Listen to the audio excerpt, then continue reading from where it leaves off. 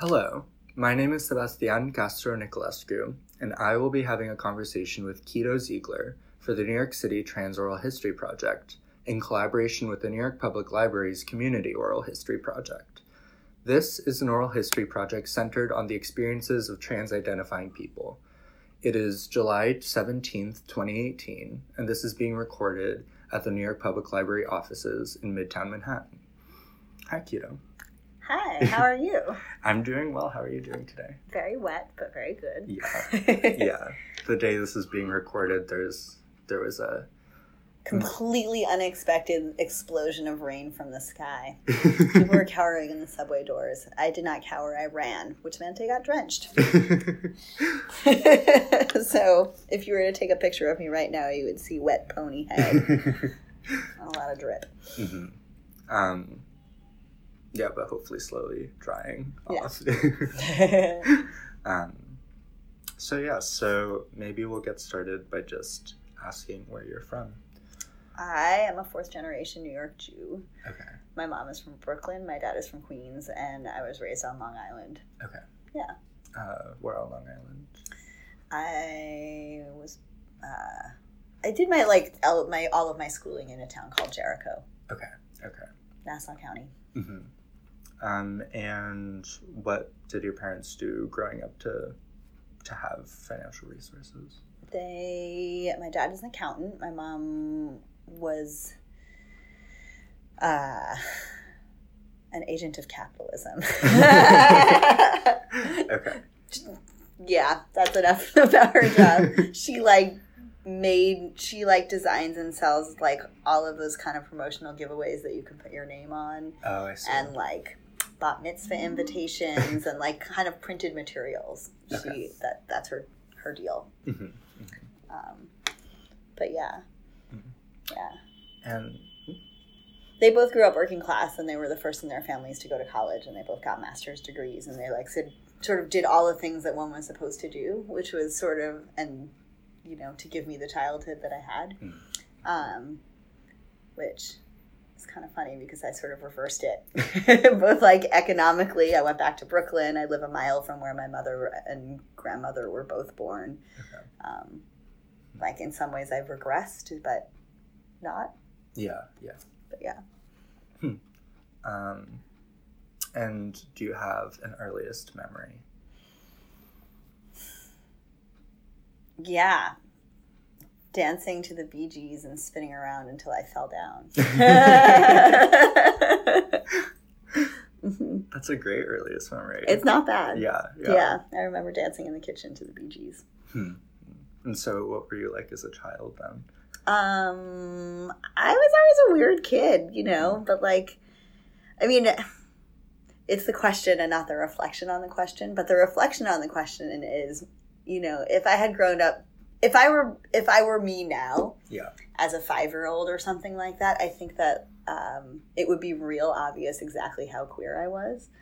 But we didn't have that kind of language. This was the 80s in Long Island, there wasn't the internet yet. There wasn't a whole lot of information. So I was just a weird kid who was pretty individualistic and kind of did my own thing. Mm-hmm.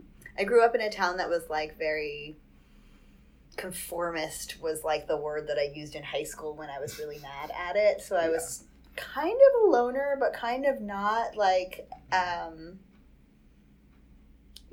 I was a weirdo. They voted me the class individualist when I graduated from high school. Okay. Just, kind of theatrical. A big strain that actually is still true in my life is that I was raised around Holocaust survivors, and I was raised with a really deep, never again kind of philosophy. And the summer camp that I went to was actually a socialist summer camp. Wow. The Workman's Circle. 20 years later, I went to Purim spiels in this building with pictures of my summer camp growing up, but I didn't really know that. But what I did know is that we shared space with people who were survivors, and every summer they would tell the stories, and I would always act out not act out, just perform is the word I'm looking for, in the Holocaust Memorial Service. So I was reading Elie Wiesel when I was 8, and I started reading Gandhi when I was 11, and got really interested in and like Martin Luther King used to make me cry, and like all of the, you know, like I got really interested in social movements and hardwired from a very formative age about justice in the world and the things that you see and the things that you do. The other like sort of important bit about my childhood too that has became a lot more relevant in the last decade is that I have one older sibling. So my parents both worked. Mm-hmm. They had to, you know, to give us this education that they had so valued and wanted to give to us. And so when my mom went back to work, she had stayed home for like a few years when I was born, but she went back to work full time by the time I was in maybe like third grade or something like that. I have one older sibling, an older brother, and he was, and always will be a sociopath. So I grew up in the shadow of this very like dark figure in my house, and who, interesting sort of like thinking about concepts of peace and like and nonviolence and like watching having to endure watching my brother like torture our cats or torture me or lock me out of the house or like, you know, sort of sense of empathy, I think, is rooted in that, but also some habits and some things. And I experienced some trauma when I was 9 that was pretty intense with my brother and his friends, and repressed it for a really long time. So like I've spent a lot of and it came out like in queer space like much later in life, and has caused a lot of reflections about that time, I guess, and sort of, I don't know, working through that kind of stuff. Like it was, you know, there are a lot of ways that I experienced a ton of privilege, and I'm very grateful for, in terms of the education that I got and the relative calmness of the circumstances that I grew up in, except there was also this other narrative that was happening at the same time, which is my brother being a severely emotionally disturbed human and my parents being sort of like, not necessarily turning a blind eye to it, but just not really having a lot of resources. Like they didn't know how to deal with it. Yeah. And, you know, later in life, they're like, yeah, we took him to therapy for a year, but nothing really changed. So we thought maybe he'd outgrow it. He never outgrew it. Now he's also a pedophile. Like we don't have a relationship, but I think that growing up in the shadow of that was an important factor in my development in some way, in terms of like, being the glue that holds a family together, developing a sense of empathy, developing a strong, like really deep interest in nonviolence, you know, the need later in life to develop a chosen family because my own doesn't, you know, because of complications within my own. Stuff like that. I think that is a lot of the, like, weird, radical songs in Yiddish that are embedded inside of my brain. I think that's the takeaway from childhood. Okay. I guess I'm just wondering then, the kind of question of like where you started to encounter some of the resources that like led you to, like you mentioned reading Elie Wiesel and Gandhi, and like what were the spaces like where you kind of first encountered a kind of vocabulary of nonviolence and of justice? It was definitely like growing up in a conservative Jewish community, because another thing is like I was raised in a temple. My parents were like very community-oriented people, or very temple-oriented people. My dad was like the president of the synagogue for like 10 terms in a row, and my mom did the sisterhood, and like I grew, for the first 14 years of my life or so, I spent 5 days a week in the temple. Wow.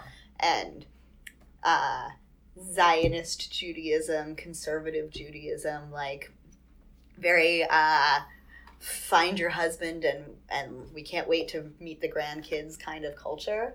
And I always knew that there was something like a little bit that I wasn't going to fit in that, but I also didn't really have language for queerness then either, because the other thing that was happening as I was growing up, because I was born in 76, I graduated high school in 94, which was I think the year before, or the year that they discovered AZT, right? So I grew up in the shadow of the AIDS crisis, so everything was like safe sex, condoms, silent, like death. There was a lot of death, being gay was a death sentence. That was very, very clear. There were 0 out people in my high school. There was no GSA. There was no... I don't think I even understood what the word trans meant until I was in my 30s. Yeah. It was just not something I was exposed to at all. Mm-hmm. I had one cousin who was gay and his partner, and they both passed away around my bat mitzvah time or so. But I didn't even really fully understand. I remember, like, being like, I don't know any gay people. And my mom was like, yes, you do. Your cousin Ira and Marvin. And I was like, whoa, what? They're gay? Okay. I didn't know what that meant. And, you know, and all of the complexities that we have all this language for now about, like, you know, homosexuality and gender and, like, the difference between those things. But then it was, you know, LGBT even, I don't even think was a thing. Like, it was just a little, like, we were the same. We have always been here. But, like, the language and the structures that I could connect with were really different. I remember in the 90s, I was in high school. I was old enough that my parents were very embarrassing to me. And we were, like, in Manhattan together. We'd, like, come into the city to do things. And wherever, for whatever reason, we happened to be in the West Village on the day of a Wigstock. Oh, okay. And it was flooded with drag queens, like, everywhere. And I remember being so, like, I'd never seen a drag queen before. And I'd never, I was just like, totally, like, fascinated by it. And my parents were, like, gawking and being very judgy and being the Long Island Jews that they are. Well, you know, and I love my parents, but they are who they are. Yeah. And I remember, like, feeling this very distinct, like, this is a different part of my life. Or, like, that there was, like, a separateness there. That, like, I was different from where I was. I always knew that I was different from, like, different was what we used. Yeah. You know? That was the word that described me, like, different. Oh, she's different. But that was what we had, you know? But there was an affinity that I felt towards this thing that I didn't fully understand. Yeah. So, yeah, that was the 90s. And, like, meanwhile, like, Riot Girl is raging across the country, and I'm listening to my Pearl Jam tapes, you know? Yeah. It's kind of funny, too. I've had lots of conversations with people of my generation about stuff like this, like, what culture reached you and what didn't, you know? Like, now I listen to a whole bunch of stuff that I wish I had listened to in the 90s, you know, like Bikini Kill and all sorts of cool shit. Yeah. And then I had my, like, Nirvana tapes and was sort of, like, into dude bands and, like, would stare at girls in high school but didn't really understand that and, like, dated boys because I thought that's what I was supposed to do. But, oh, there was also, like, I had, like, a funny moment, too, when I started to, like, hit puberty or something that, like, I was really into hair metal and, like, long-haired boys who, like, strutted around with all the makeup and, like, their crazy outfits and shit like that. Super into that. Yeah. Which felt kind of, you know, which is, like both hyper-masculine and extremely feminized at the same time. And, like, I had my entire walls of my bedroom covered in, like, these very pretty boys with a lot of makeup on, you know? Like, what is that? Now we have words. I was queer as fuck. But, like, at the time, like, it was just sort of, like, a strange thing, you know? I don't know. Or it was treated as strange. Yeah. And treated as something that was sort of, that made me different from everyone else who was, like, trying to just, like, navigate high school. I don't know. I kind of also realized very early on that because I grew up where I was raised, the school district that I was in, we were, like, sort of the, I don't know, like, class is a funny thing.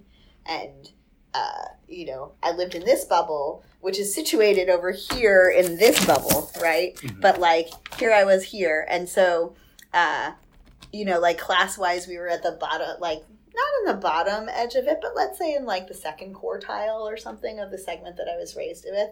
Okay. And the top half of it were extremely wealthy people from, like, the outlying districts around my school district. So I always felt like we didn't have enough, or that my parents, you know, because of their values or whatever, like, would not help me participate in, like, the popularity contest, which often involves spending a shit ton of money on, like, fashion. You know, like, that was just not my parents' style. They were, like, hardworking people they were just, like, kind of, they didn't buy into those games, but most of the people that I was raised with did.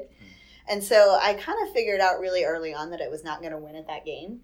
And that the way to get through it was to just not give a shit about that game and to be like, fuck all that. And that is, I guess, who I still am.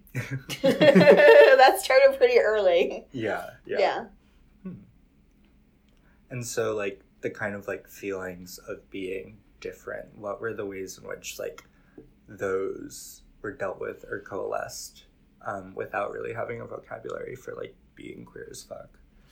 Well, I left New York when it was time for me to go to college. Okay. There was no question that I, like going to college was never a question or not. Like, that was the path that I was on, you know. And I chose to go to I went to McAllister College with Michelle, actually, in a former lifetime for both of us.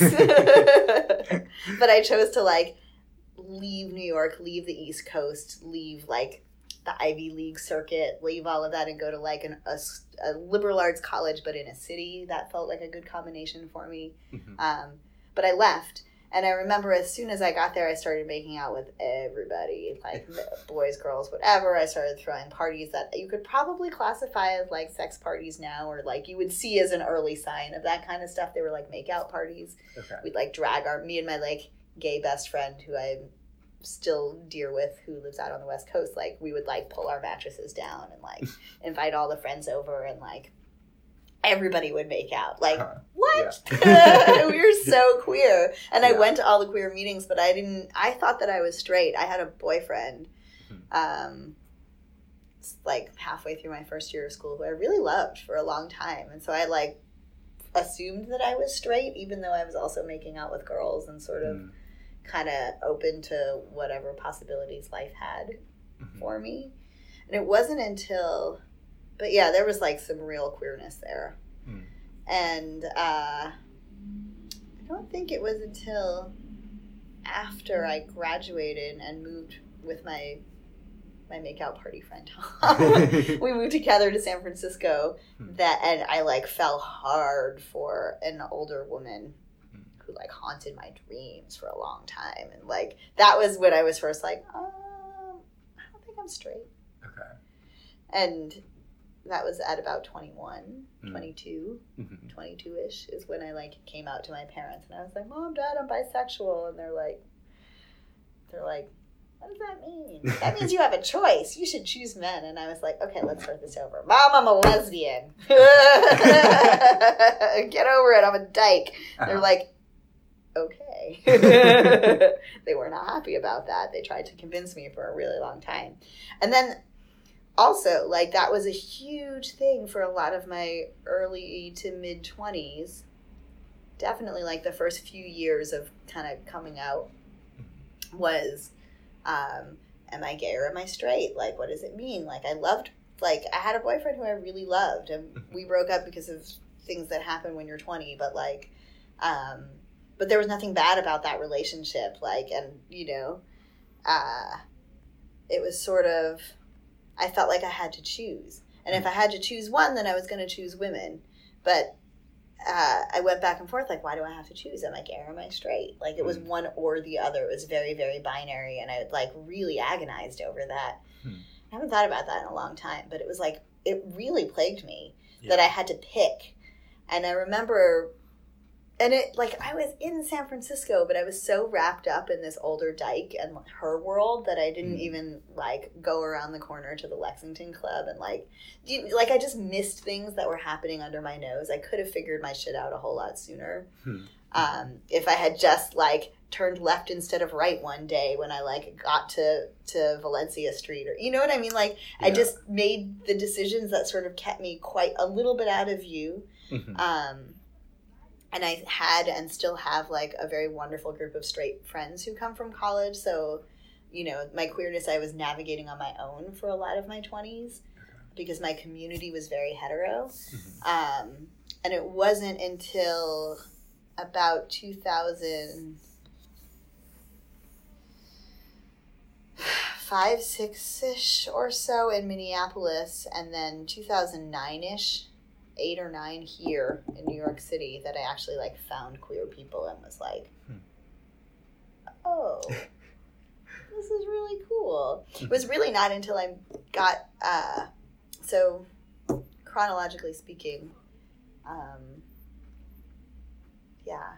went from New York to Minnesota for school to San Francisco for a spell. Had to like break up with the sugar mama, leave the city in order to like deal with myself as a 22, 23-year-old or something. Okay. Moved back to Minnesota, worked on some public art stuff.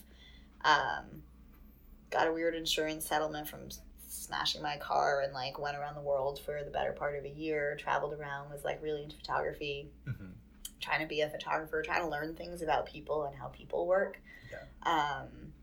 Started like by college I picked up a camera and started interning at this photo gallery in Minneapolis, and sort of fell into like community art, or not fell into it, but walked into that world and started learning about thinking about like the overlap between being an artist and community organizing and social movements as well. It was like those themes just continue throughout my life.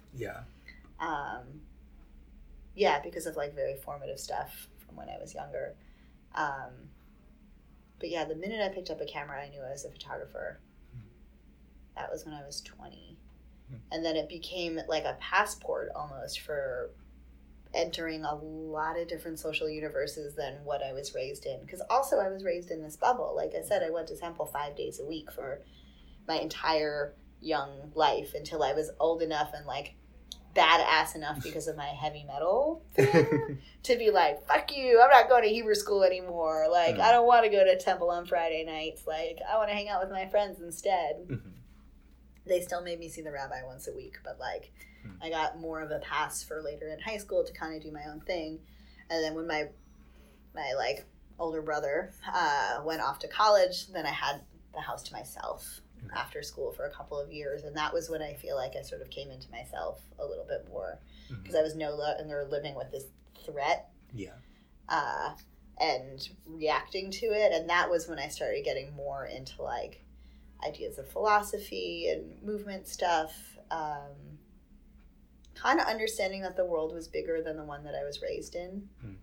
And that was also when I started like cutting school and taking trains into the city and being like, someday New York, someday I will live in you. And, you know, the Empire State Building is 1 block away from Penn Station, where the Long Island Railroad lets you out. So I would cut school. I would take the train in by myself. I would like buy the ticket and go up to the top of the Empire State Building and just like stare at the city for hours and sort of here we are now. Imagine this life, which I could never have imagined, you know. But I knew that something more was out there. And when I started taking pictures, it was a way for me to like enter a lot of different people's lives.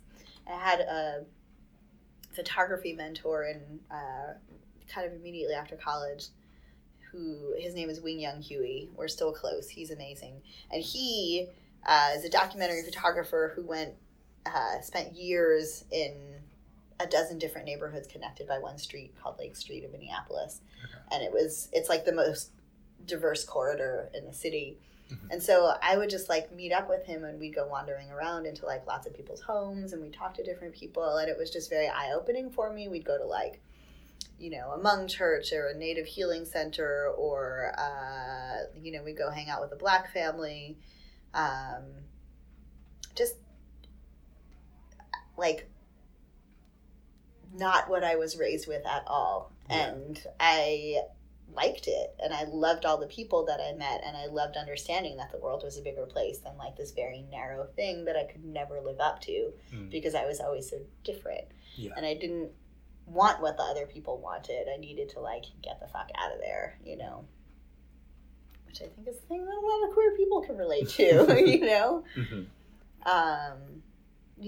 So I worked with that photographer on a really big project for a couple of years, and you know, like I said, he had gone into like a really, like just a incredibly diverse range of human beings, like is who he connected with for a number of years.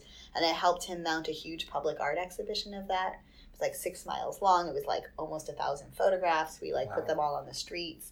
I was like running up and down, and like I knew every single business owner on the entire block. Like we put pictures in windows in like 150 stores up and down this block. It was like a massive public art exhibition. Wow. In fact, that was when I first encountered Andrea Jenkins, who is now the first Black trans woman elected official in America or something. She's on the Minneapolis City Council as of this fall. And I remember meeting her and being like, there's something interesting about that woman, you know, and I didn't know. But I remember being drawn to her then. So, you know, you're like, we are who we are, but even before there was language for it. Yeah, so I don't know. There's a whole like trajectory. Like I spent most of my 20s trying to be a dyke and sort of failing at it and feeling like something was wrong. And got really involved in movement stuff. Like when I finished the project in Minneapolis, I hit the road and traveled, like the car accident thing happened, and I got the money to travel the world for more or less a year.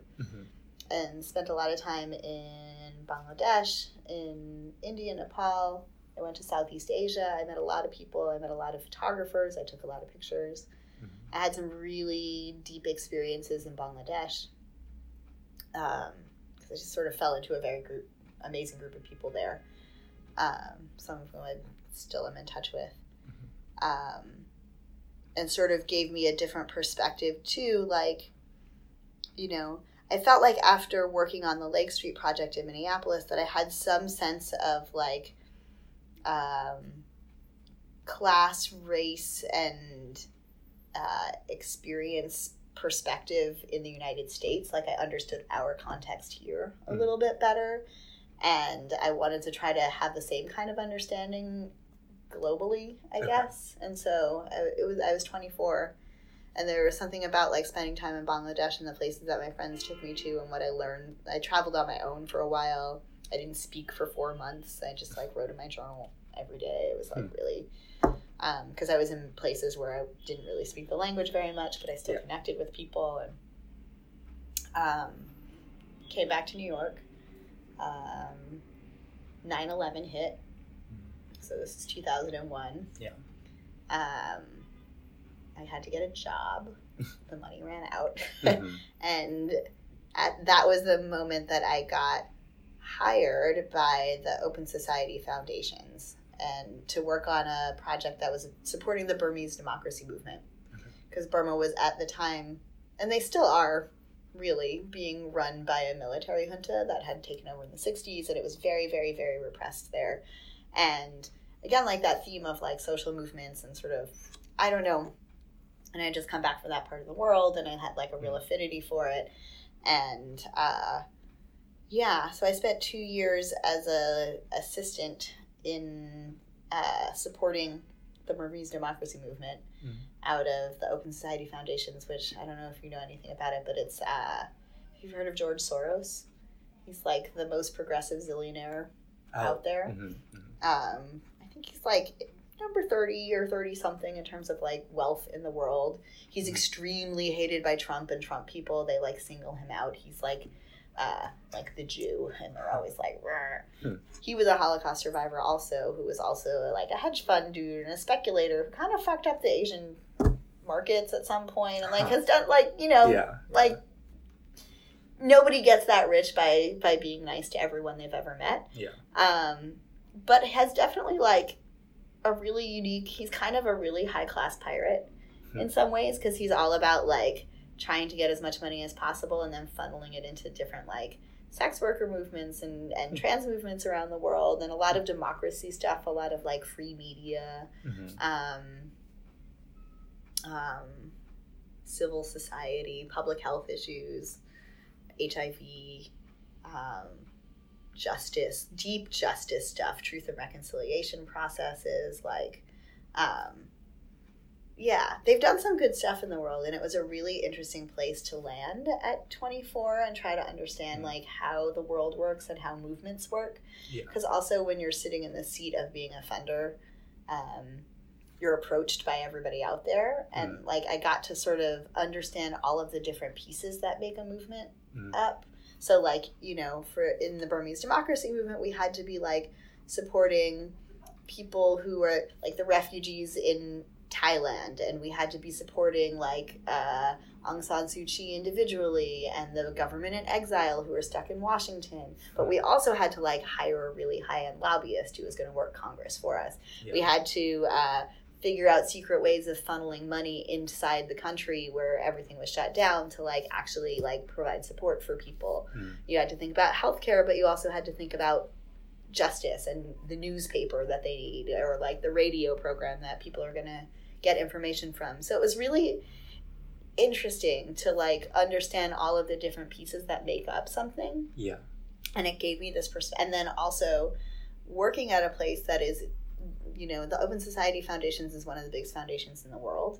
And it operates in like, I don't know, like over 100 countries. It's all over the place. And so also understanding like how big the world was, and it's given me a really interesting perspective that I've carried for a long time, and set up a lot of things in motion because I lasted about 2 years at that job. I'm not really cut out to be an administrator like of a foundation program, and I love the Burmese people, but I wanted to like do something that felt more immediate, and like administering stuff that's happening half a world away is just like a little disconnected. So I wanted to feel more connected.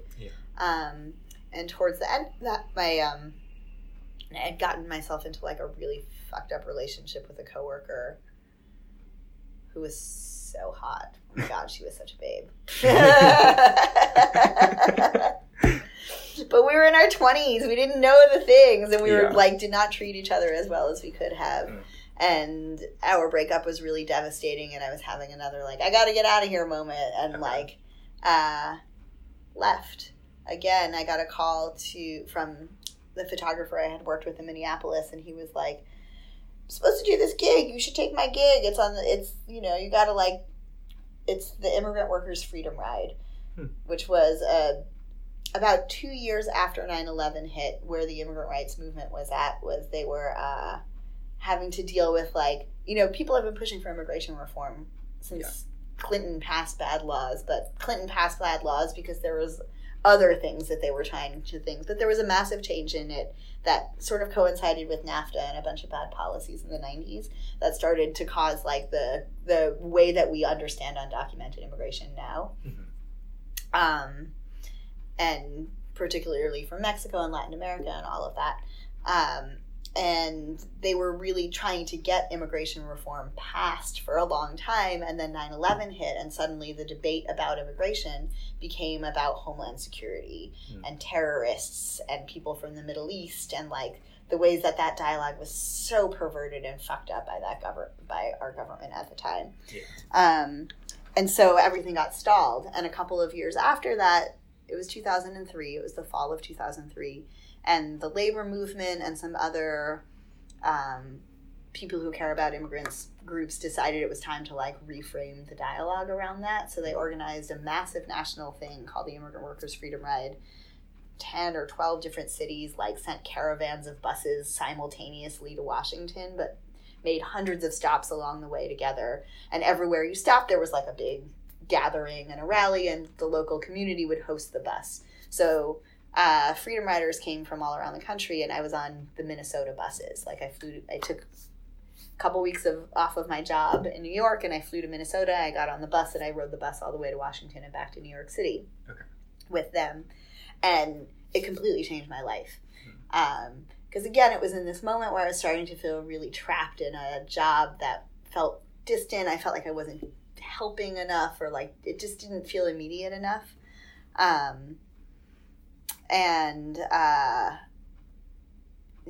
But you know, immigrants were all around me, and how was I not aware of like how fucked up things were, and like I needed to do something. Plus I had just like spent 9 days on a bus with 90 immigrants from around the state of Minnesota. Yeah. And who came from around the world and, like, really connected with this group of people. We had this really, like, deep experience together. So I quit my job when I got back from that, and I moved back to Minnesota for the third time or something like that.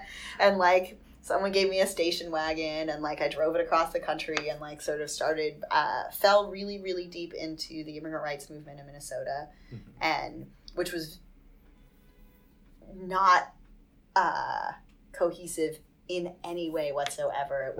It wasn't even a thing. And so we were the people, but we were like this group of activists that had just had this experience together. And we made shit happen.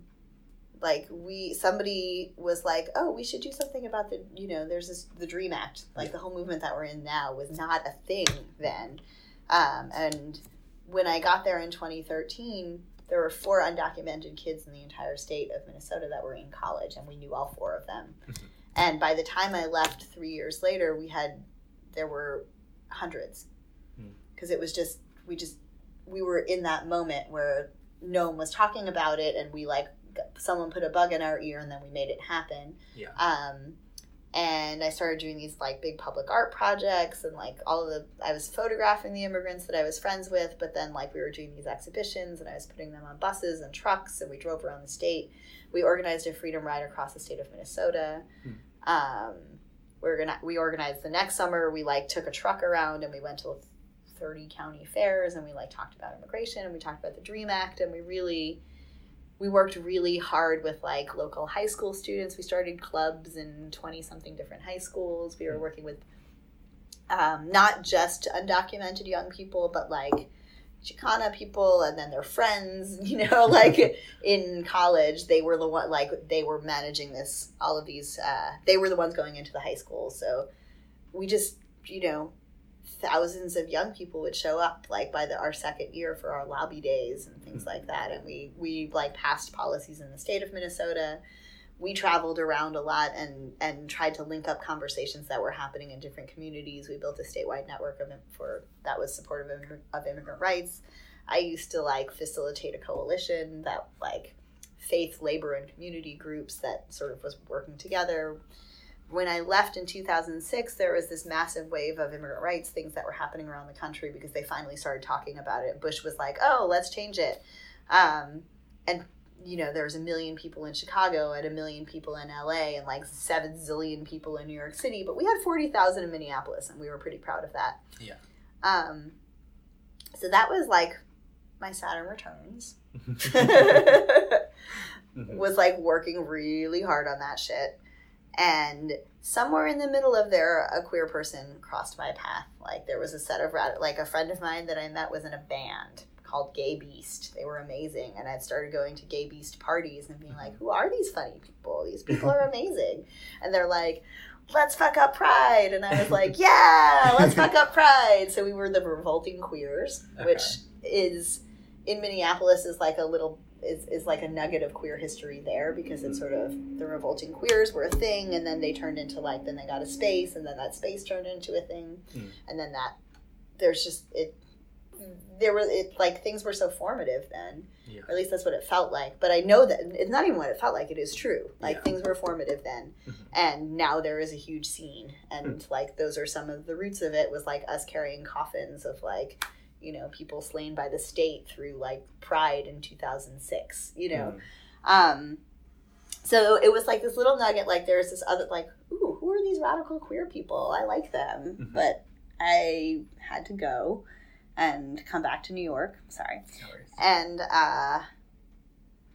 because I was, like, the co-director of an immigrant rights organization in Minnesota, but I'm a New Yorker, and, like, I loved it there, but I wanted to come home. Yeah. And also I was doing all this community organizing, but I was a photographer, and I, like, couldn't carve out enough space to do my art amidst, like, the political urgency of everything. But everything that I had learned in working on the Burmese democracy movement immediately got filtered into, like, helping sculpt and build a movement in Minnesota. And a lot of, I mean, just there's still reverberations of the work that we did then. Like, my intern is on the city council now. And, like, and, you know, the first thing she did was change Columbus Day to Indigenous Peoples Day. Like, there's some cool shit that's happening as a result of the work that we did there. And, yeah. And I learned a lot from that. So when I came back to New York, to go to grad school and like be a better photographer, except that I kind of stopped taking pictures and started like writing a lot instead. When I got back, and so grad school happened, I put myself in a bubble. I was kind of burnt out. I just needed to like focus for a little bit. But when I emerged from that, I joined the board of Jews for Racial and Economic Justice. Okay. And J-Fridge is where I met the queers. And because J-Fridge were the Jews who were working on immigrant rights stuff, I was like, okay, this is where I belong. You will be my community work. I get it. That's fine.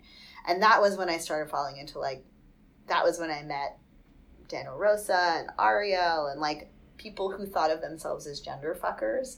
And immediately I was like, I have found my people.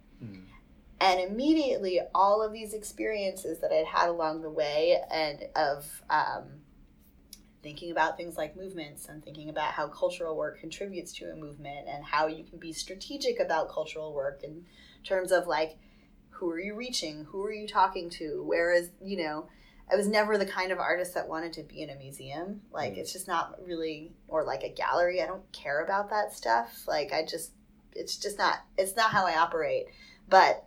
But cultural work that is movement-based is what I care about.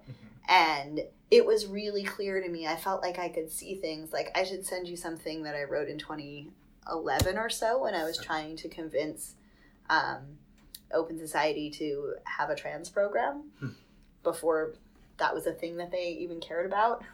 Or they cared about it on a global level, but they thought the U.S., everybody was fine. And I was like, no, there's something happening here. Like, it was, I realized, like, there was no institutional support for it that I was connected with, at least. I felt like I was just going to kind of do the work on my own. Yeah. And that brings us to this piece of paper. Yes. So you brought a decent-sized piece of paper, I would say about, like, 24 inches square. It's kind of, it has, so I'm just going to describe it so the people listening have an image to conjure up. So it has every year from 2010 to 2016 written on a kind of, what is this? Like this was the tablecloth at the Ethiopian place we went to after Brain Kelly's memorial service in January 2016, maybe February, but it was early. Okay. And so it has these, excuse me, has these years written kind of like diagonally across the paper. And yeah, just lists of kind of like queer history, I'm presuming mostly in New York. Yeah, since all of it. Between those years, yeah. Yeah, so do you want to start getting to this, or is there anything you want to mention before we start talking about this piece of paper? I don't know what to say. I think,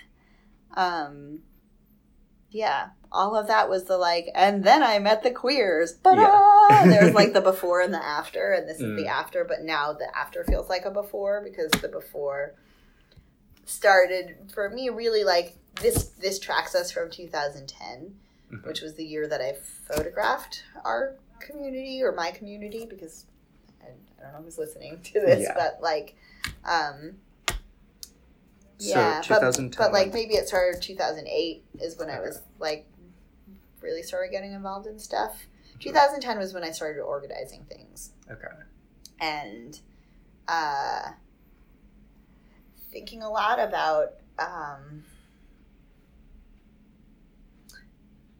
networks of people, because networks are the basis of power. Like, you know, and all just like when I came up, I became politicized and I learned about community organizing with Black and brown people who were poor immigrants in Minnesota, in the Midwest. And like really deeply like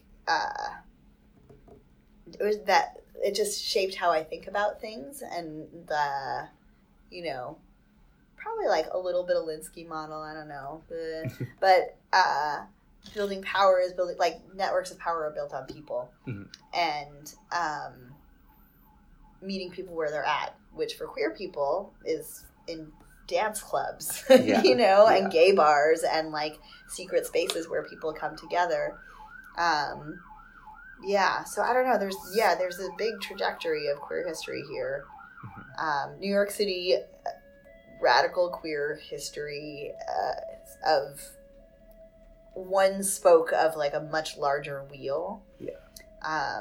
This is one wedge of it. But I think that has had like some pretty strong cultural influence. Plus, like, I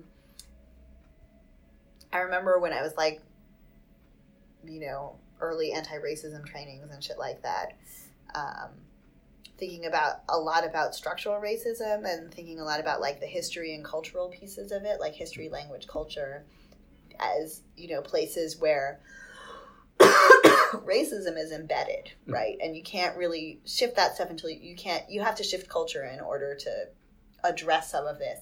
It's interesting what we're living through now on a larger scale. Like, I feel like I wrote a whole piece about it that's going to be in McSweeney's next year, but about transitions and, you know, it feels really messy right now and it feels so horrible, but actually we're just like unearthing the trauma. And this is a really good part of the process. You know, like, you got to get the shit out. We have to be having the right conversations in order to be able to address what's really wrong. Which, you know, starts in 1492 and continues to now, right? And all of the layers of things that have happened along the way. And I'm really grateful to be living through what we are now, because people are talking about that shit. When it was 2003 or 2005, and I've been like in a white state, like trying to talk to people about race and how like race is a factor in how people feel about the brown and black immigrants that are coming to their state. Like, no one was able to even have that kind of a conversation. And, you know, like, that we needed to be talking about that. They still needed to talk about that there, you know? But now that's a conversation that people are having, and trying to put that on the map was just like shocking to people then. And I think about this stuff, I mean, like, I don't know how to get into this because it's so much. Maybe you should ask me questions and that'll help. So I guess you mentioned, so just to get kind of like a timeline preceding this timeline. So you go to grad school. Right? Where was that? At the International Center of Photography. Oh, not so far from here. No, like right across the street. Okay. So you do that, and you mentioned that like that's where you kind of are in your own space, right? Then, and then I was like wrestling with photography, in a really like and the history of documentary and what that means and how fucked up that was, and that was when I was like, I am not a documentary photographer anymore. I never like, I don't know, all of, you know, objectivity and subjectivity, and then, but also like, who am I as an artist? Also, the head of my program is Nayland Blake, who is this extremely queer artist who is like, you're not a photographer, you're an artist. Like, that was lesson one for all of us, right? And that we could use whatever tools we wanted to. They all counted. Everything mattered. It wasn't just about the thing that we did right here. It was, you know.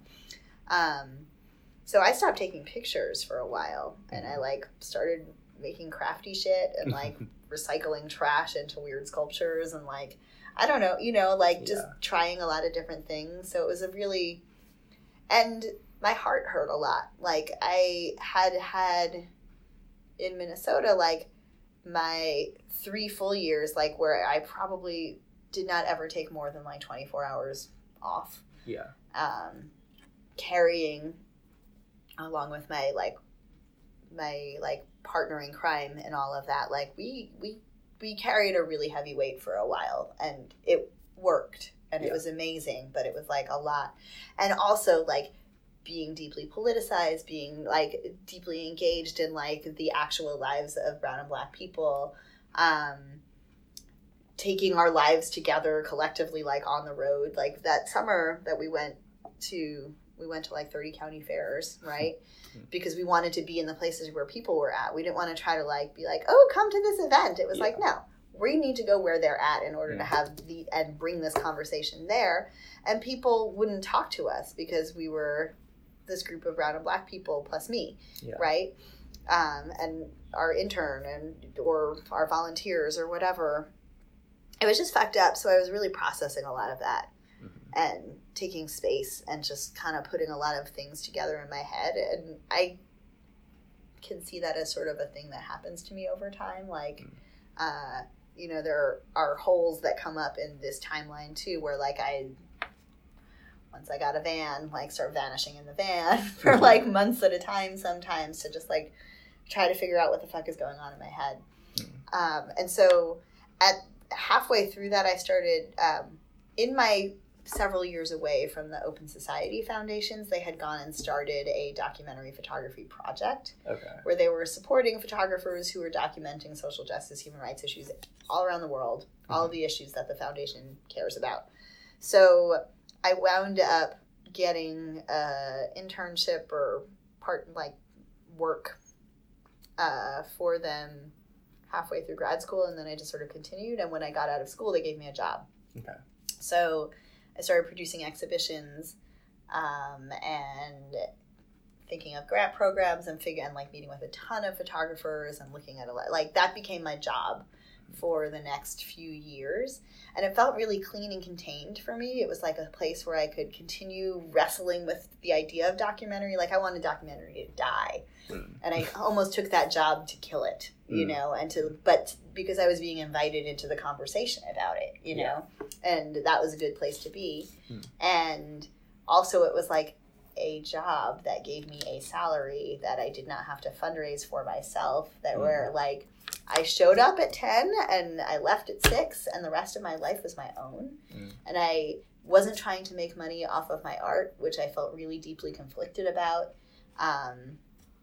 It gave me a lot of space to actually like go play with queer people all the time. In fact, that is sort of what happened because, I don't know, it coincided. So I was like, oh yeah, and I can take this board position for JFridge and like met all these gender fuckers and started going to queer dance parties and being like, what is this world? I love seeing people go through that transition now where they like have been living their lives and stressing about things, and then you take them to like a queer party and they're like, what?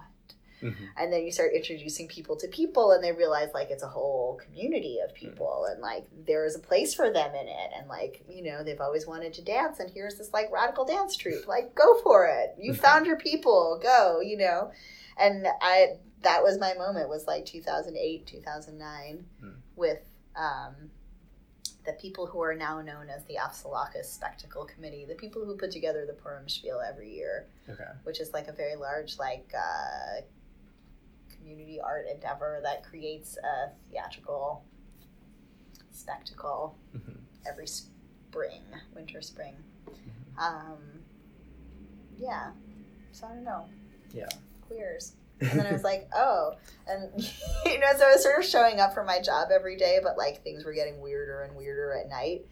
And then a couple years into it, I realized that like, and meanwhile, I'm reviewing portfolios for the exhibition that I was coordinating at an Open Society, and people would invariably send in images of transgender people from brothels, from Brazil to Bangladesh, and like really exploitative kind of bullshit stuff, or really just one-dimensional portrayals. And so it's like reject, reject, reject, reject, reject. Oh, by the way, you guys, I'm trans. Like, and they're like, yeah, we kind of figured.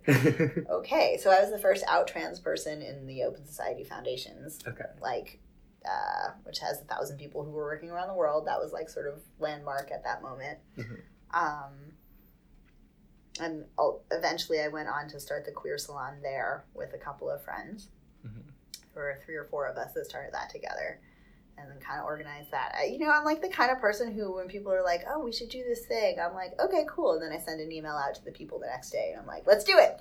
What do you need? And like, that's just my personality. Like when I started doing the organizing work in Minnesota, I didn't even know what it meant to be a community organizer. And they're like, you just need to do what you do. we'll give you some better language for it. It's kind of like with the queers, too. Like, you just do what you do. Here's the language for what you're already doing. Yeah. And so I guess I, like, am a weird, like, because I have this training as a community organizer, but it's not totally what I do, but it's just kind of who I am. Yeah. And crossed with, like, learning how to curate group exhibitions and, like, on a higher level at my open society job, and, like, making these really fancy photo exhibitions of, like, really disturbing imagery and shit like that, and sometimes empowering and uplifting, and getting angry and having these, like, debates about documentary and, like, what does photography mean. And somewhere in there I sort of looked around and I was like, my people are beautiful. Like, no one is photographing us in the way that I see it. And for the first time since I left the state of Minnesota, I, like, picked up my camera, and it wasn't for a grad school assignment. It was like, I wanted to, like, I felt like my people were beautiful. There was a performance that a friend of mine that I met through JFridge did. Their name is Ezra Berkeley Yupon now, or Killer. I call them Killer. So Killer made this show, and it was called Between Two Worlds, Who Loved You Before You Were Mine. Bryn Kelly was in it. Rosa was in it. My friend Zachary was in it. It was a really beautiful theatrical kind of, like, meditation on, like, the people, like, whose souls are we inheriting, like, reflecting on, like, the AIDS crisis, but then also just, like, it was just beautiful. And, you know, it's in the warehouse in the middle of the night, in the middle of winter, and I'm looking at my friends on stage, and I'm like, So that was when I started taking pictures, and it was, like, the full year of 2010, I took a fuck ton of pictures, and every weekend I would go out, and they're the ones that look kind of like this, you know, they're black and white. The night I won the RMO, yeah.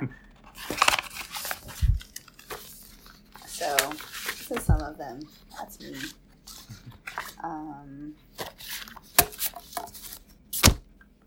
Yeah. Okay. So these are from different events. They're different people.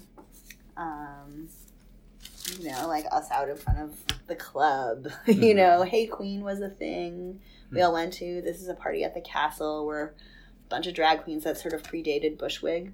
Okay. Yeah, that was, like, in the Pride Parade. That's Ariel Speedwagon, a bunch of other friends. Christy Rode, who draws a bunch of stuff and is in a bunch of punk bands. She's super rad. So, what are the kind of, like, just in terms of, like, a kind of historical, like, what are the kind of historical parameters around this? Like, locations, years? Brooklyn. Okay. Really Brooklyn-centric. Okay. 2010. Like, those are the dirty bathrooms at Sugarland. There's a lot of Sugarland. Okay. Because it was where Hey Queen was, but then a bunch of other little parties would happen along the way, too. Rebel Cupcake started around then. It's Princess Tiny and the Meats. That's Silas Howard. No. Yeah, that's Silas. Who is now, like, directing things in Hollywood. Hey. But was in Tri-Bait and was super rad. Oh, Dixon Place. Yeah. Okay. Right. And Heather Hodge. Who's that? That's probably Noga. That might even be Bren. We're looking at a stack of photographs that Quito brought over. They're all black and white photographs that they've taken of the community at the time. I'll send you images. Okay. Yeah, that was after a show. That's Bev and Brand Landingham. We started Rebel Cupcake. Yeah. Fire escape at a party. So, like, what is it like to reflect on these images, like, right now?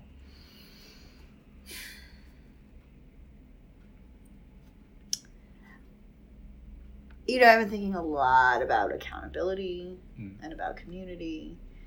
And, it's interesting to see the relationships that have changed within them. And I feel like we're looking at these beautiful days of youth. Yeah. In a way where, like, everything felt so fresh and wonderful and magic, just full of magic. And then you learn eventually that, like, you know, some of these people are not accountable for some of the bullshit that they bring to the world. And what do you do about that? What do you do when those people then like move on to adjacent circles of people, or like, you know, this is the moment where we were all connected with each other, but everybody keeps moving, right? And when we talk about queer community, what does that even mean? You know, like, and yeah, I see a little bit of carnage in the pictures. When I took them, I felt like I was like putting messages in a bottle for the future, or that yeah, they didn't look like anything I'd ever shot before. It was just sort of like, you know, that's one of my favorites, you know. And you know, there's a couple that is broken up in there. That was really devastating. Like, here we are having this beautiful thing, but that person was being super abusive to that person behind the scenes, and we weren't really talking about that, you know.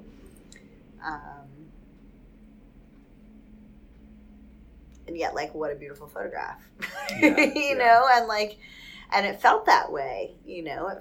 It felt like we were living this magical life. We still are. I mean, life is a magical thing, right? I also think about how underground it felt, and how secret it was, and how,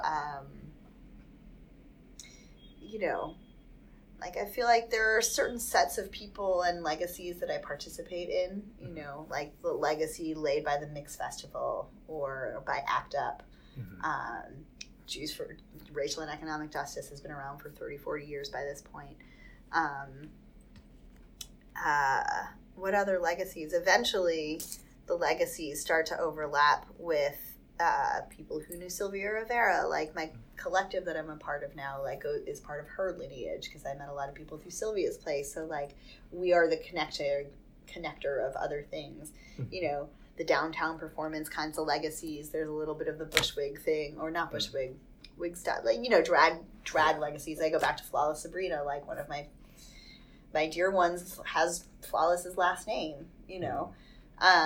Was very close to her, starting from the 70s. Like, it's, you know, Jack and Peter, who have this garden downtown, Le Petit Versailles, and have been doing amazing things forever.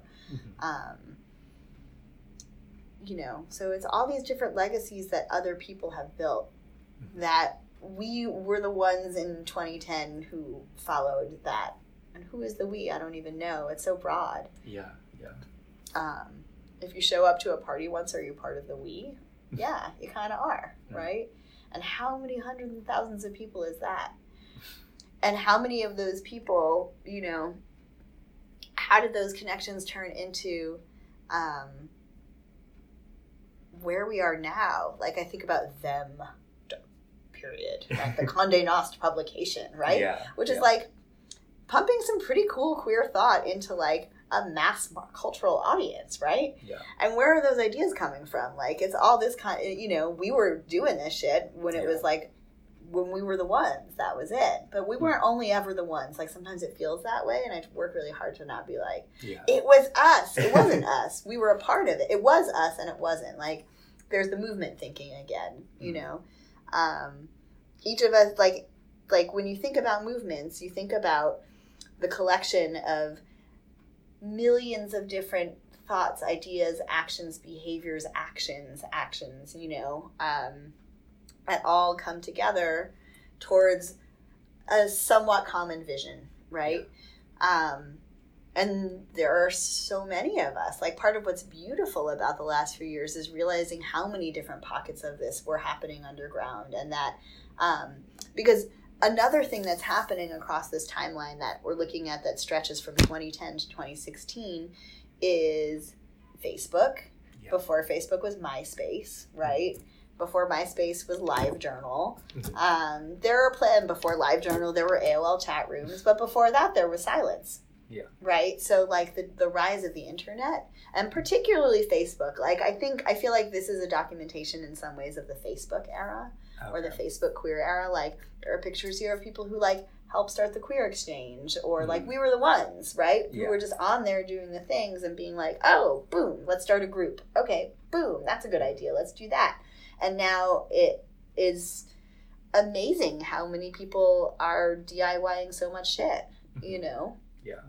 But I compare that to, like, growing up, like, coming of age in the 90s, where I didn't even know that, like, that Riot Girl was a thing, you know, but it was happening right in front of me. Like, Facebook would have fixed that in 4 seconds.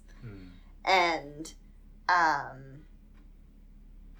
you know, as a photographer during this year that was close with the people who were putting the parties together and with the artists and the personalities, and because it wasn't hard to be close with people because we were the ones, you know, like, you know, but it was a way also of, like, becoming known in that community, I guess, you know, like I tag people in pictures, like that was a new thing that was not a part of MySpace, was tagging people in pictures. So that, you know, I was a community photographer, I guess, and like I met a lot of people that way.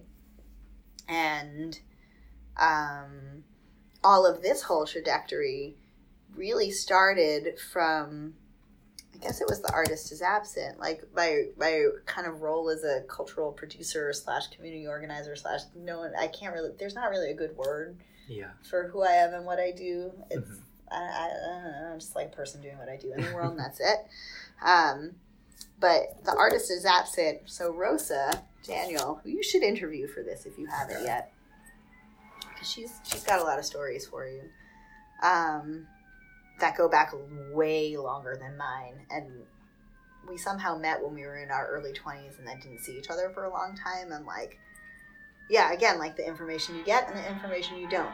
Like it sculpts your experience. So there was a Marina Abramovich exhibition at the MoMA. And there were a couple of queer performers in it, but there was like a lot of feelings that they were like institutionalizing and caging this very bold work, and they're reperforming these things, but they're not letting people push it to their boundaries. And that, you know, we were a part of like BDSM circles and queer circles and like different kinds of bodies and like, you know, these perfect model bodies that were doing it for the MoMA. You know, we needed to DIY this and we needed to do it our own way. And I happened to have some friends that had like a space that was on Central Park West and 62nd Street, like this giant gallery space that we could borrow for a couple $100. So we're like, okay, let's do a day. Let's restage 17 of her performances and reperform them, but on like fat bodies, queer bodies, like diverse bodies, like and people from the BDSM scene who are gonna really like push the boundaries of Marina's work. So we did that. Like 1,000 people showed up. We had like 50 performers. I met a ton of people. Like we like pulled that together pretty fast. And it was Rosa, Ariel Speedwagon, and I like co-curated that and just sort of made it happen. And then organizing group shows became a thing that I did after that.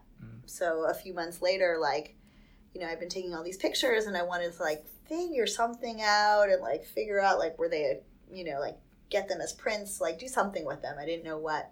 So I called a few other people who were also photographers and like, was like, come over, like, maybe we should do a photo show. We could do it in somebody's living room. It's no big deal, like whatever, but let's do a show so that we have a deadline and we'll like get shit done and we'll have a cute party and, you know, like a queer thing, right? Yeah.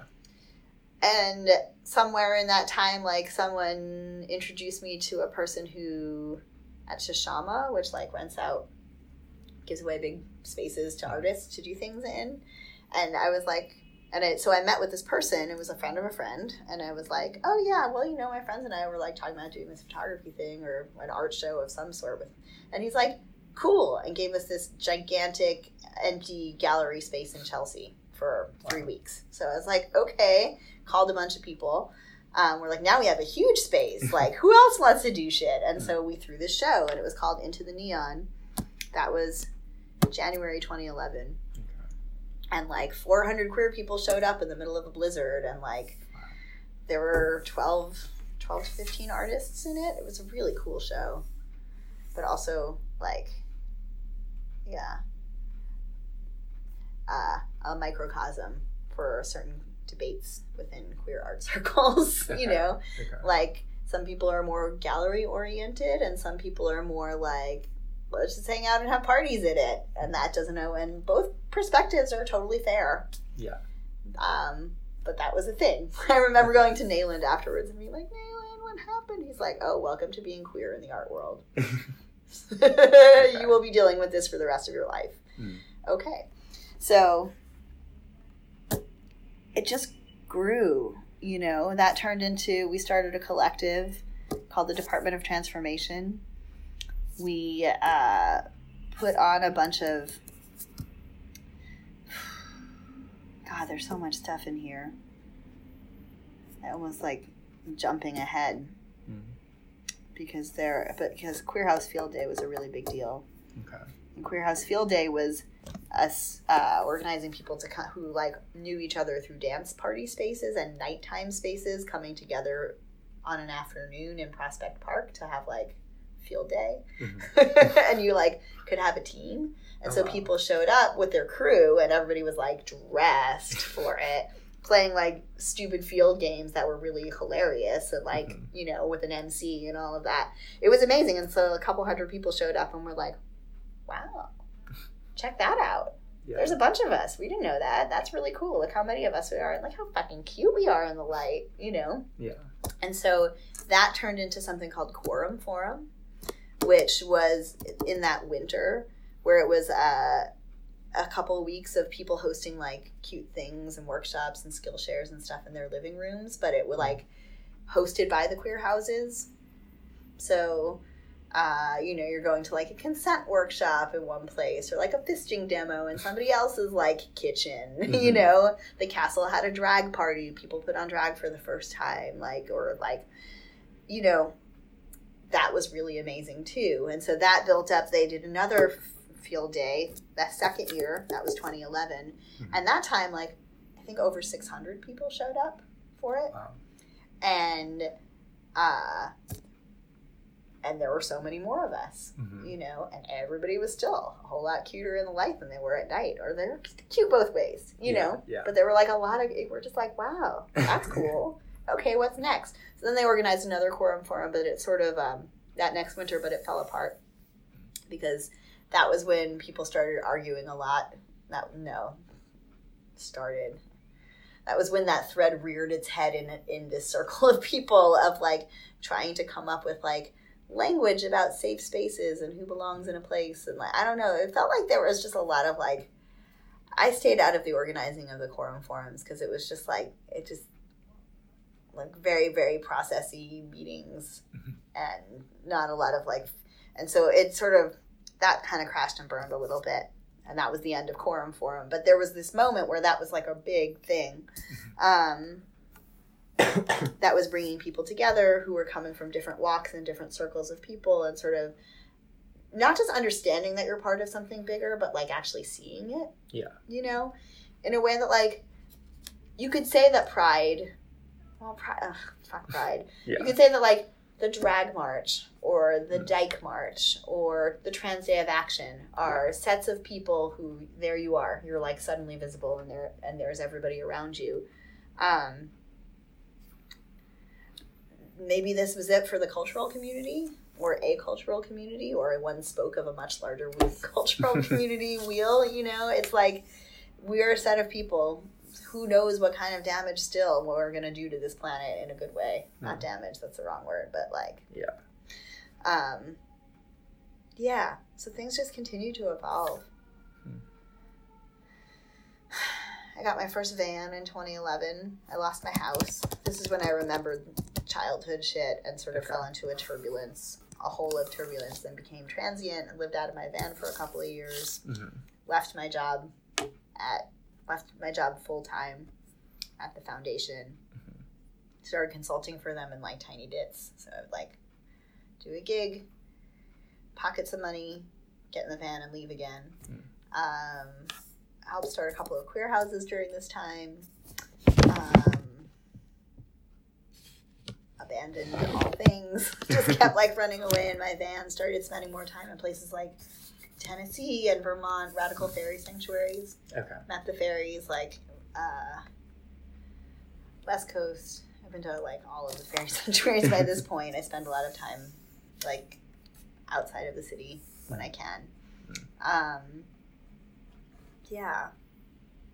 It was this set of time. I went to Berlin for a while. Okay.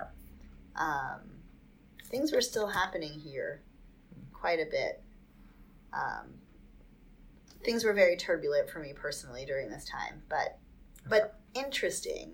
And, like, through it, I just kept organizing stuff, you know, because it's just what I do. Yeah. The Mix Festival started to grow and turn into these, like, large, warehousey, temporary autonomous zones, which were really fun. But then there were problems that would come up, and that eventually crashed and burned also. I held my first Moonlight Beach party in 2012 because my van broke down, and I did not have the money to pay for it. And those became a beautiful thing for a couple of years, to a point where, like, I think the biggest one was, like, maybe 400 people, 400 or 500 people, like, showing up in the middle of the night, like, following a secret treasure map to, like, where it was safe for us to be down in the beach. I started driving down to the beach a lot, spending a lot of time, like, not just at Reese, but at Port Tilden. I'd go at night a lot. I'd bring people at night a lot. Somebody last week at Reese blamed me in a funny way for part of why, like, Reese has gotten so wall-to-wall packed, and it's not my fault. Yeah. But I definitely did bring a lot of people down to the beach. Sugarland closes. Oh, the Spectrum opened in 2011. Okay. I remember that. It was right after the Mix Fest. Occupy Wall Street and Spectrum opened the same week. Oh, wow. And I was, I curated this thing, the Mixploratorium, which was right next door to Mix. The week after, we had this gallery space for a couple of weeks, and people would go back and forth between, like, Occupy and this gallery space where we would, like, bake cookies and have potlucks and, like, do cute shit. And, you know, it was like another big group show with a bunch of people in it.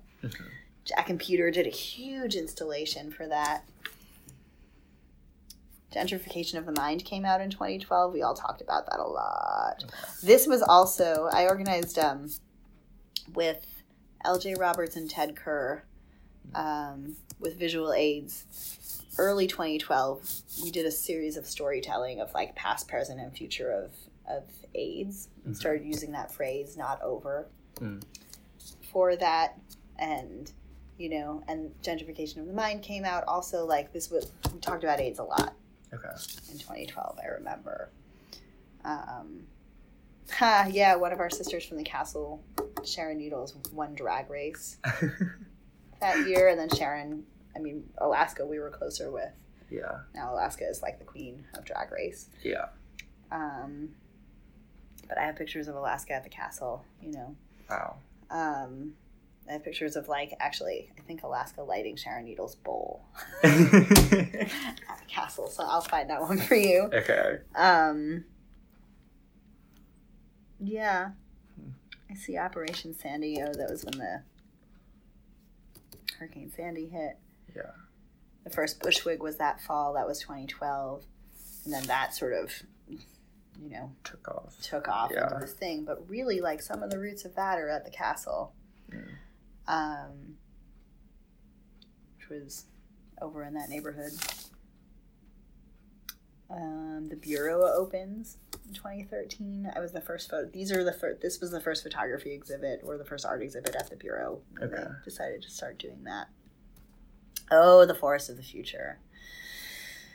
Yeah. My God, there's so many things. Sorry, this is all queer history. Yeah, no, it is. How are we doing on time, though? Like, I don't know. Yeah. I can keep wandering through all of this, but... I mean, it's totally up to you. You said you might have to go around 5, right? I should go around at 5, yeah. At 5, okay. So we should start maybe quickening up, wrapping up a little bit. Yeah, because I can get lost in this stuff. Yeah. I mean, we're going to document this and make sure. Yeah. It's up. So. Forest of the Future was really amazing. Mm-hmm. Forest of the Future we got a warehouse in Greenpoint. I'd been having all these dreams. Okay. And about the future and whatever. So I decided to get a warehouse and bring these dreams to life. With a bunch of artists and all the materials of 3D arts that you could possibly throw in a space. Mm-hmm. And, like, it was totally underground. It was all word of mouth. We kept it open for a month. Probably about 1,000 people came through. Okay. We thought a lot about the future. There was like storytelling. There were like, we held a summit of stories. There were people. Donald Gallagher had just lost his partner. Donald Gallagher is another person you should interview. He was at Stonewall, and his partner since 1964 passed, and he came to the forest a week later. I'll send you the video of it, and just like told the story of this romance, and just like spellbinding, just beautiful. Sugarland closed. We did this thing at the Whitney. I organized an underground psychic chamber underneath the Whitney during the Whitney Biennial. Was like sort of uncredited, but also like, okay. Like a couple hundred people showed up in their best art prom drag. It was quite a night. Okay. We went to the beach after that. We had the huge party. And then that summer, Aslan Nettles was killed. And that's for me, that was like a really big turning point in all of this. Okay. There's like, that's another before and after moment. So in the summer of 2013, I was invited to like run the Craft Shack at a 1-week summer retreat for queer homeless youth. And I was living out of my van at the time and was like, okay, that sounds like a good gig. Like, I'll go do that, even though, you know, I get really like cunty about things that are like, we're going to fix queer homeless youth in a week for like by giving, you know, I was just like, I don't actually believe in the philosophy of this, but also like, I can do that, you know, that's fine. And it changed all of our lives because that was the week that Aslan Nettles was killed. And some of the young people knew her, and it just changed a lot of things for me and for a lot of us. So it was like this cross of like, let's say this network of people, sort of like nightlife, artists, underground kind of people, dance party kinds of people, drag queen kinds of people, that set of people crossed with Sylvia's Place. Yeah. And trans women of color, sex workers, people who are living in the streets in a different way. And yet there was a lot of connection and love between us too, right? And something about supporting them through the loss of like yet another trans girl. Like they'd seen it before, it was happening again, but like we could light a bonfire and throw it into the fire, you know? Yeah. And we realized that we had work to do together. That there was like support, you know. It was like a two-way street. There was something in that dialogue. And also we were like all stoners. We were like, okay, we just became friends, you know. Yeah. There was like so that ended, and I started driving the Pony, which is my van, over to Sylvia's Place every week, and which eventually turned into something called the Family Dinners, where we started cooking dinner there once a week. And it was more of like bringing this network of people, the network of artists and whoever, into like literally physically into the space, like the only emergency queer shelter in the city. Yeah. And like the shittiest shelter in the city that is being really horribly run by kind of horrible people. And then you've got your staff who have been there for a long time, some of whom have like lived through that, like people who have lived that life, like holding it together, because this is where young people come to crash when they don't have anywhere else to go, and none of the other like fancy programs have room for them. Yeah. It's really important, and yet it's like, it is not a nice place. So we were like, oh, we want to like artistically mentor the young people. We're like, no, we need to cook dinner. Like, we just like, let's get the basic needs taken care of first. So we all started coming through once a week. It lasted for a couple of years, where once a week we would go in and we would cook dinner together, and like these relationships got formed that were really strong. And that is where the Work Collective begins. And that's the collective that I have now. And we're now organizing our 6th summer together. You know, we knew too that, and by the second year, like the people who had started it thinking that 1 week in the woods was a good idea, we're like, no, this is a year-round process. This is like this is different. This is transformative work. Yeah. So we took over the camp by the third summer and have been organizing it ever since. And that's where the Work Collective comes from. Mm-hmm. It's a big mushmash of people who have passed through all of these different projects and things that we've made. A lot of young people who have like survived a lot of things. Trans women of color who are like has survived a lot of things. But we're all like, we want to make movies, you know, and like do cool art shit. We make a lot of protest art and like march some banners into the streets. Mm-hmm. The next year, we started a thing called The Workshop at the Joan Mitchell Foundation. They were like, oh, you should it'll be like the Craft Shack that we run in mm-hmm. the summertime. Every week, the young people can come through. So we did that for a year. It was a good experiment. We made some cool stuff. We did a lot of cool like community collaboration things, but ultimately like there were other uses for our time that were better. Mix, the big one. Yeah, and then the Mix Festival was growing too. Like every year it was just like more and more and more people, and then it got a little more chaotic. Silas filmed The Golden Age of Hustlers with Justin Vivian Bond, and that actually, like, if you look at the video for The Golden Age of Hustlers, that's like a lot of friends are in that, and people who are like from these worlds that we're talking about. Dan Fishback started the Squirts thing. Oh, that was 2013, so Squirts continued. We started working on Wild Ponies, which is our movie that we finally finished. Okay. This summer, but that started in 2014. That was like Arts in the Woods people were all like, let's make a movie. So we started making a movie. We filmed it that summer. And it was about a conversation between, it started, the opening scene is a conversation between a Black trans woman and a white gender nonconforming artist who are both living with HIV down in Hassa housing in the Rockaways, and they're friends. And it like starts with their friendship, and then like it takes place over the course of one night, and we sort of like see what happens to them. The way that we've edited it now, it's really about Rocky, one of the characters, because that's what we have filmed and that's what we could edit, and that's like as far as we got with it. But you know, it was really about the ways that our worlds were colliding with each other, and like this really beautiful queer magic that we were making through all of these art things that we do, like all of these spaces that we kept that I know I had a hand in helping hold open for people to come through, crossed with this like really deep survival network that has been operating for generations, right? You know, and what do we learn from each other, and like how do we interact with each other, and how much fucking fun can we have together too? So there's that. Queer Planet, we did a huge thing. We marched in the People's Climate March. We had like a couple hundred people come through and build these giant drag queen puppets, and like we marched all day. Justin Vivian Bond came for that. That was really cute.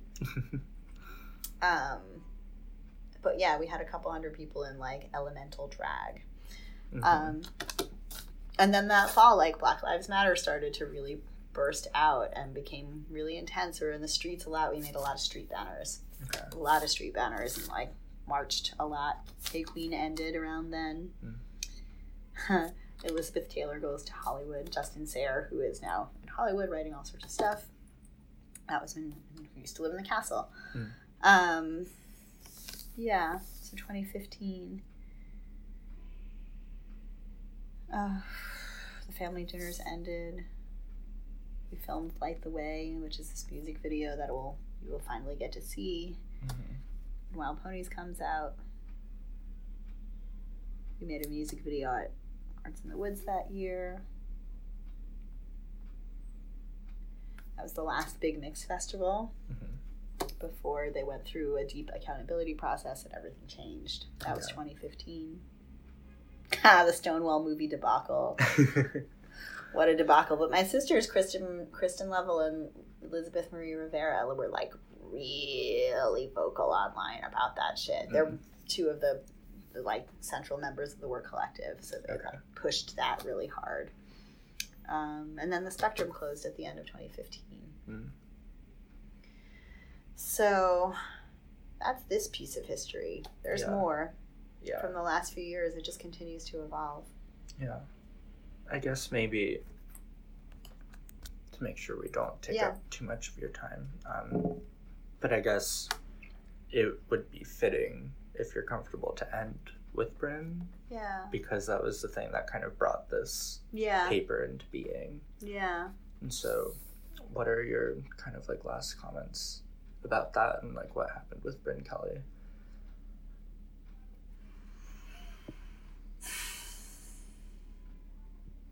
Bryn was here for all of this.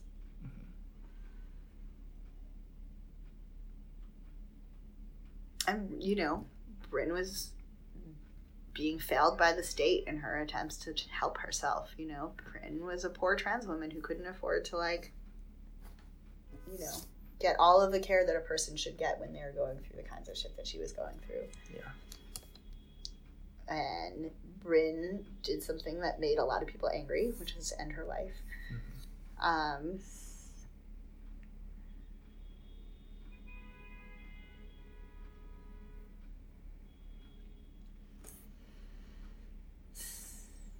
I wish she could live to see where we're at right now.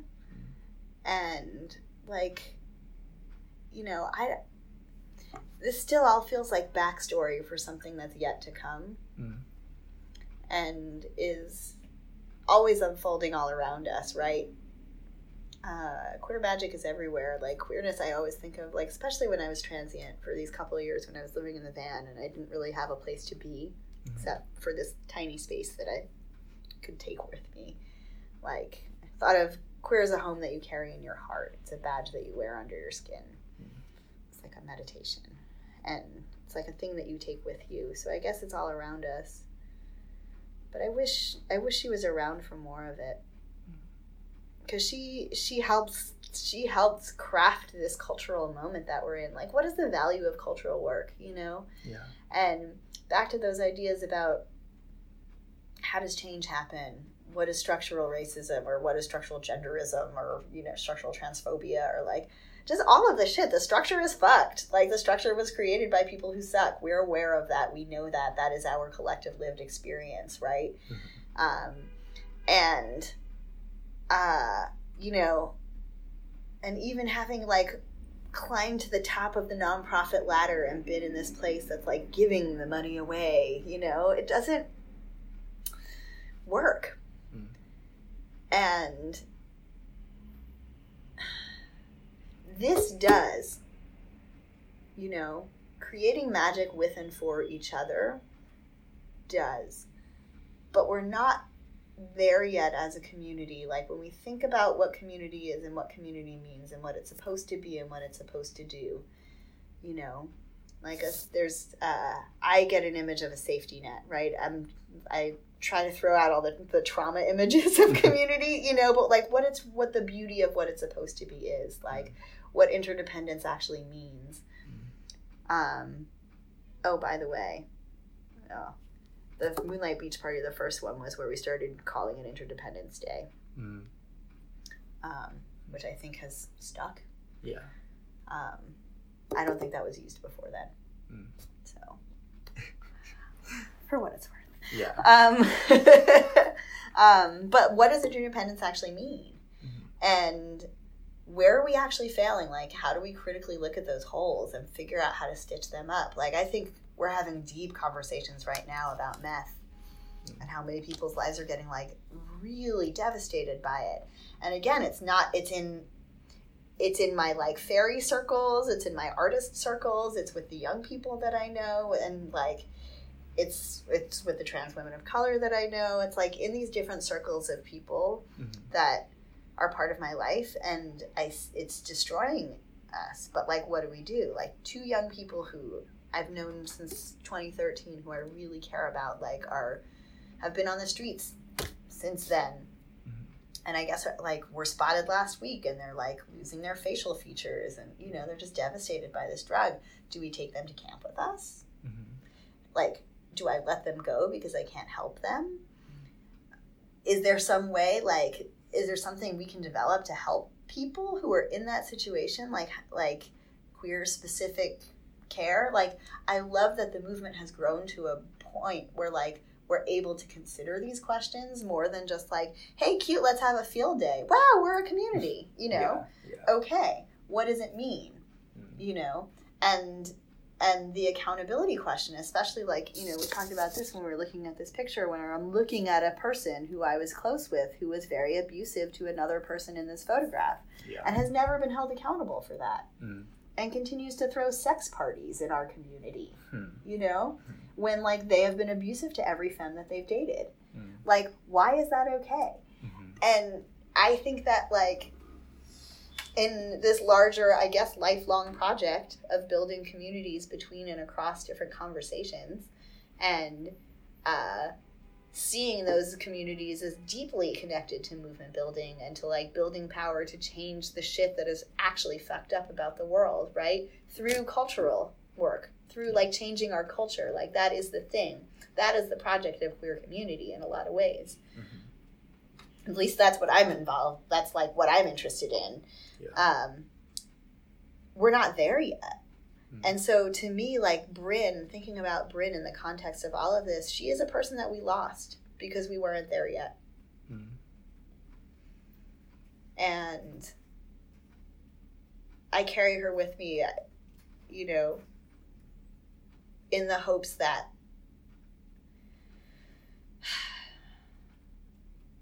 you know, never again. Except that it will. So it will, and it will continue to be that way, like, kind of forever. Like, in some ways that's the nature of the world, but I don't accept that. I think we can do better. And I think that we're getting there. Like, it's palpable. You know, again, I have this, like, funny time capsule document from 2011 where I was, like, trying to push the foundation to, like, support trans movement building. And so, you know, I know, like, I have a marker in time where I know the before and the after that I've lived through. Like, you know, I started using they pronouns in 2010 or 11, somewhere around here, you know, and now it's a thing. Like, it's legal to do that in your driver's license in Oregon. You know what I mean? Like, that was not where we were at. And yet, that's not that long ago, you know? So it's funny. We're living through something really profound. But we're not all going to make it to, like, be more in the light, or I don't know, to, like, this beautiful promise of what we can be and what we can become. And while that is just truth and death is part of life, I don't accept her death.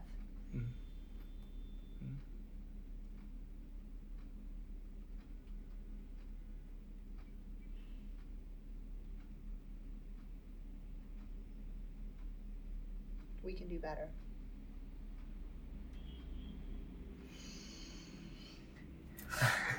And so we soldier on. Soldiers of love, you know? Yeah, I guess that's it. Yeah. Well, thank you so much. You're welcome. Yeah.